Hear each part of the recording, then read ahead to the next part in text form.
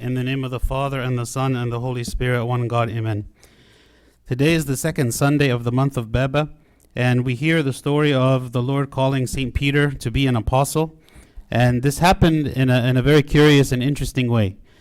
Before the Lord just came to St. Peter and he asked him to be an apostle, he performed a miracle which seemed to be initially completely unrelated to the calling. The fishermen, including St. Peter, had been out all night toiling, trying to catch fish, and they were unable to do so. And the Lord, when he came, he asked them if he could use their boat so he could preach to the people from a distance so that everyone could hear him. And St. Peter, out of his obedience and submission to Christ, he agreed to do so, even though he would probably much more rather have gone home to rest, because he was exhausted from having spent all night trying to fish and catching nothing, even being demoralized and disappointed at all of the work that he had done all night. And yet when the Lord asked that he would come to him and use his boat, St. Peter agreed. After this, the Christ told him to go out to catch. If he wants to catch fish, he should go out into the deep, and he would cast his net and he would catch the fish. Of course, St. Peter, he listened, even though, again, he had no reason really to believe this man who was not a fisherman, who didn't know exactly what was happening. But he went and he did it, and he caught a miraculous catch of fish, so much that they could barely bring the boat back because of all the fish that they had caught. And then in this moment, the St. Peter, we read about him that he bows down to Christ, and he says, "What? Depart from me, for I am a sinful man, O Lord." And this maybe is a reaction that we wouldn't have expected. Maybe we would have expected St. Peter to be thankful, to say, "Thank you, God, for all of the fish you have given me," to say, "How is it that you were able to do this miracle?" To go and to speak to other people about what is it that was done, to be joyful because now he has all this fish that he can sell.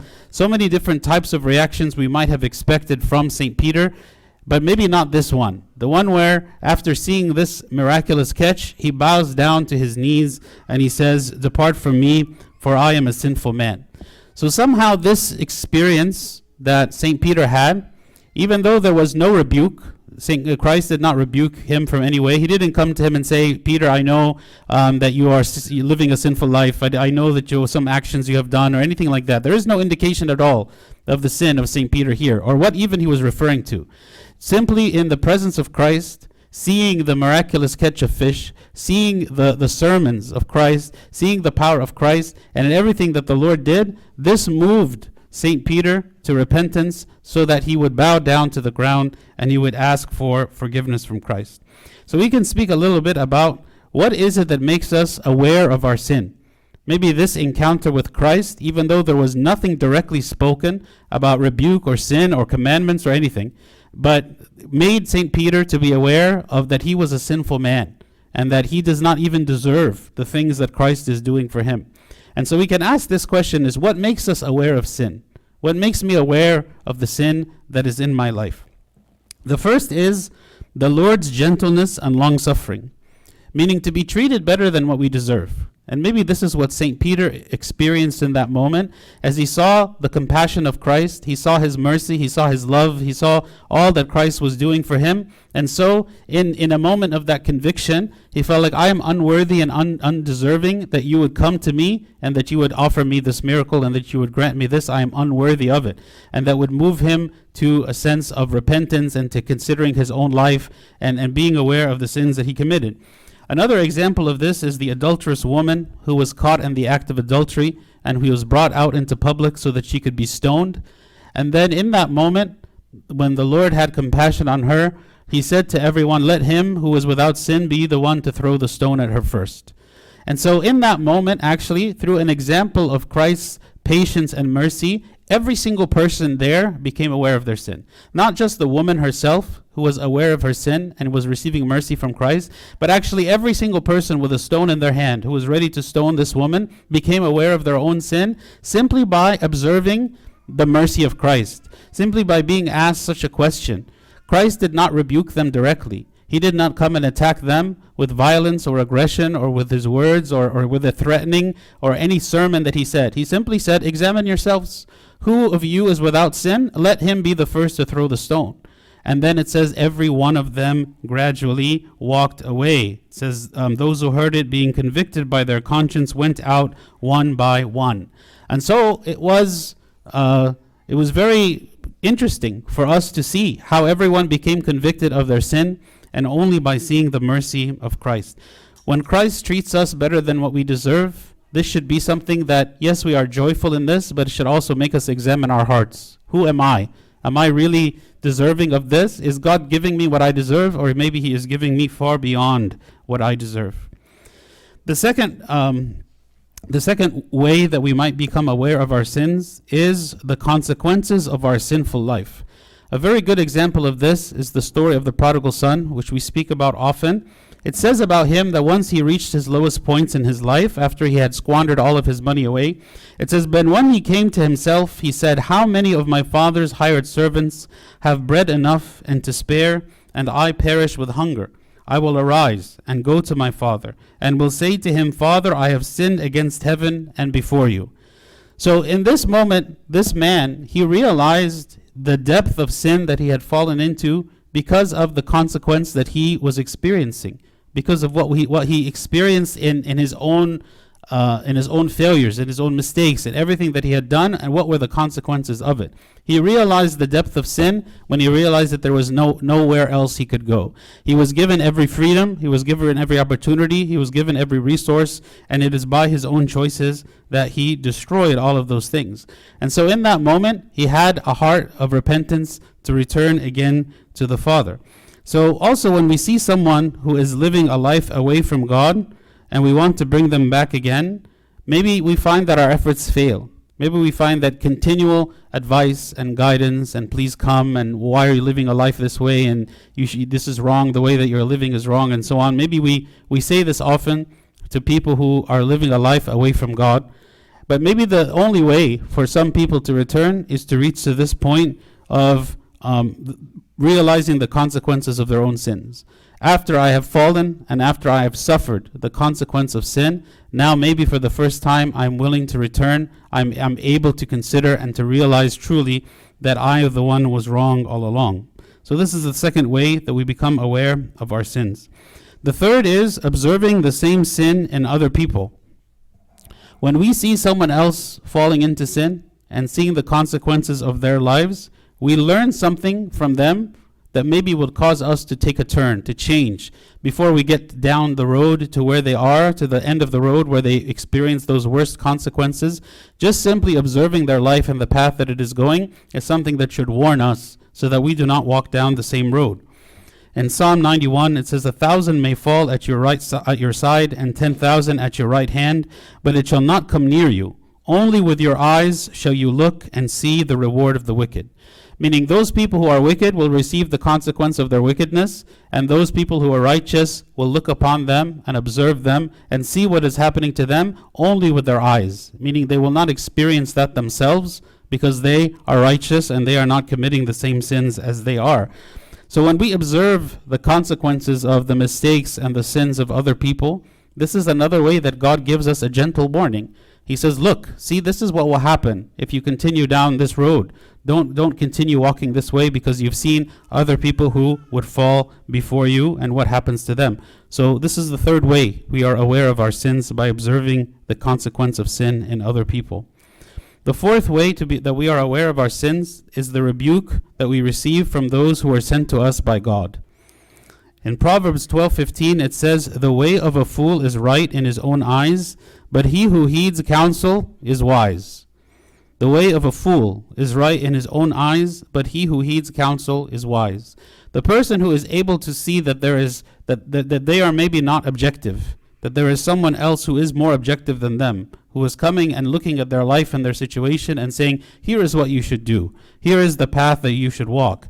When I receive guidance or rebuke or direction from others who are wise counsel to me, then I benefit.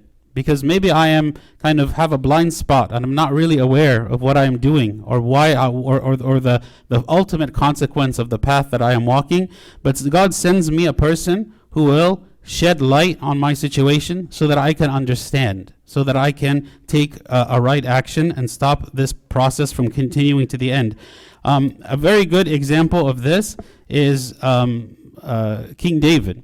King David, he received rebukes from different people. In all kinds of situations that he received rebuke. He received rebuke from Nathan the prophet after he committed the sin with Bathsheba. And immediately when Nathan the prophet came to him, he recognized that he had fallen, and he was willing to change. He also received rebuke indirectly from God through a man who was cursing him, whose name was Shimei. And when this man was cursing King David said, "Let him curse, because the Lord has said to him, curse David.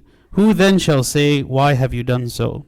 Imagine if we consider that every time someone mistreated us, that God was allowing this for our humility, that God was allowing this for my good, and that this is actually of benefit to me. Maybe this is difficult for us to accept. Oftentimes we redirect our focus and our energy toward that person who is insulting us, and we maybe grow in anger or hatred for that person, and all we care about is for them to stop. But here what King David did is he said, maybe God wants me to hear these words. Maybe he wants me to hear to be cursed. Maybe he wants me to be humble. Maybe he wants me to consider that I am not entitled or deserving of good things, and it is God is the one who has mercy on me. So sometimes we become aware of our sin because of the rebuke of other people. If I am wise, then I receive that rebuke and consider it, and I think about it and say, is this true what this person is saying? Maybe even to ask other people to say, is this true or not, before I jump to defending myself and to rejecting it. The last way that we become aware of the sin in our lives is by observing holiness in the life of others. We mentioned observing sin in the life of others, but also observing holiness.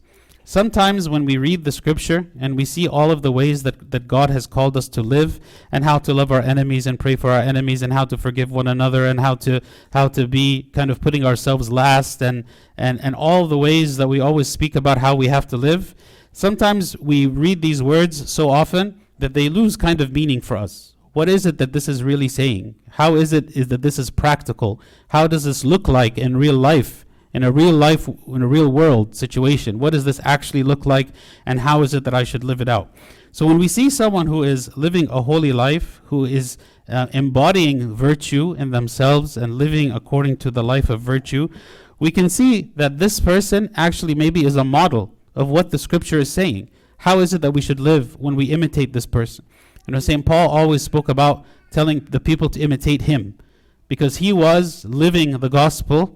And so he would tell the people, imitate me. You want to understand what does it mean to live the gospel? Imitate me. You want to see what it means to be self-sacrificial? Imitate me. I have given up everything. You want to see what it means to be detached from the world? He said, what? I've left it all behind so that I may gain Christ. Imitate me. This is what we observe in him, and we learn what it means to be holy, not just through the commandment, not just through the preaching, but through the example of people who are holy.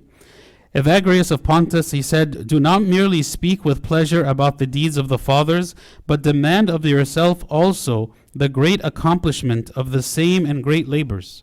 Meaning when we read about the righteous people in the history of the church, or the saints, when we read the Synaxarion in the liturgy, what should my focus be? It should not just be, let me learn their story, although learning the story, of course, is valuable. But it is, how can I live like them? How can I have the same faith that they had? How can I have the same virtue they had? And so God places in front of our eyes examples of holy people so that we can understand truly what Christ meant by love, truly what Christ meant by faith, truly what Christ meant by living not for ourselves, but for someone else. And this is another way we become aware of our deficiencies, when I see other people living truly to the fullness of the message of the gospel. So we spoke today about 5 points about how we can be aware of our sins. The first was the Lord's gentleness and long-suffering. When we see his mercy and compassion and love for us, we are moved with repentance.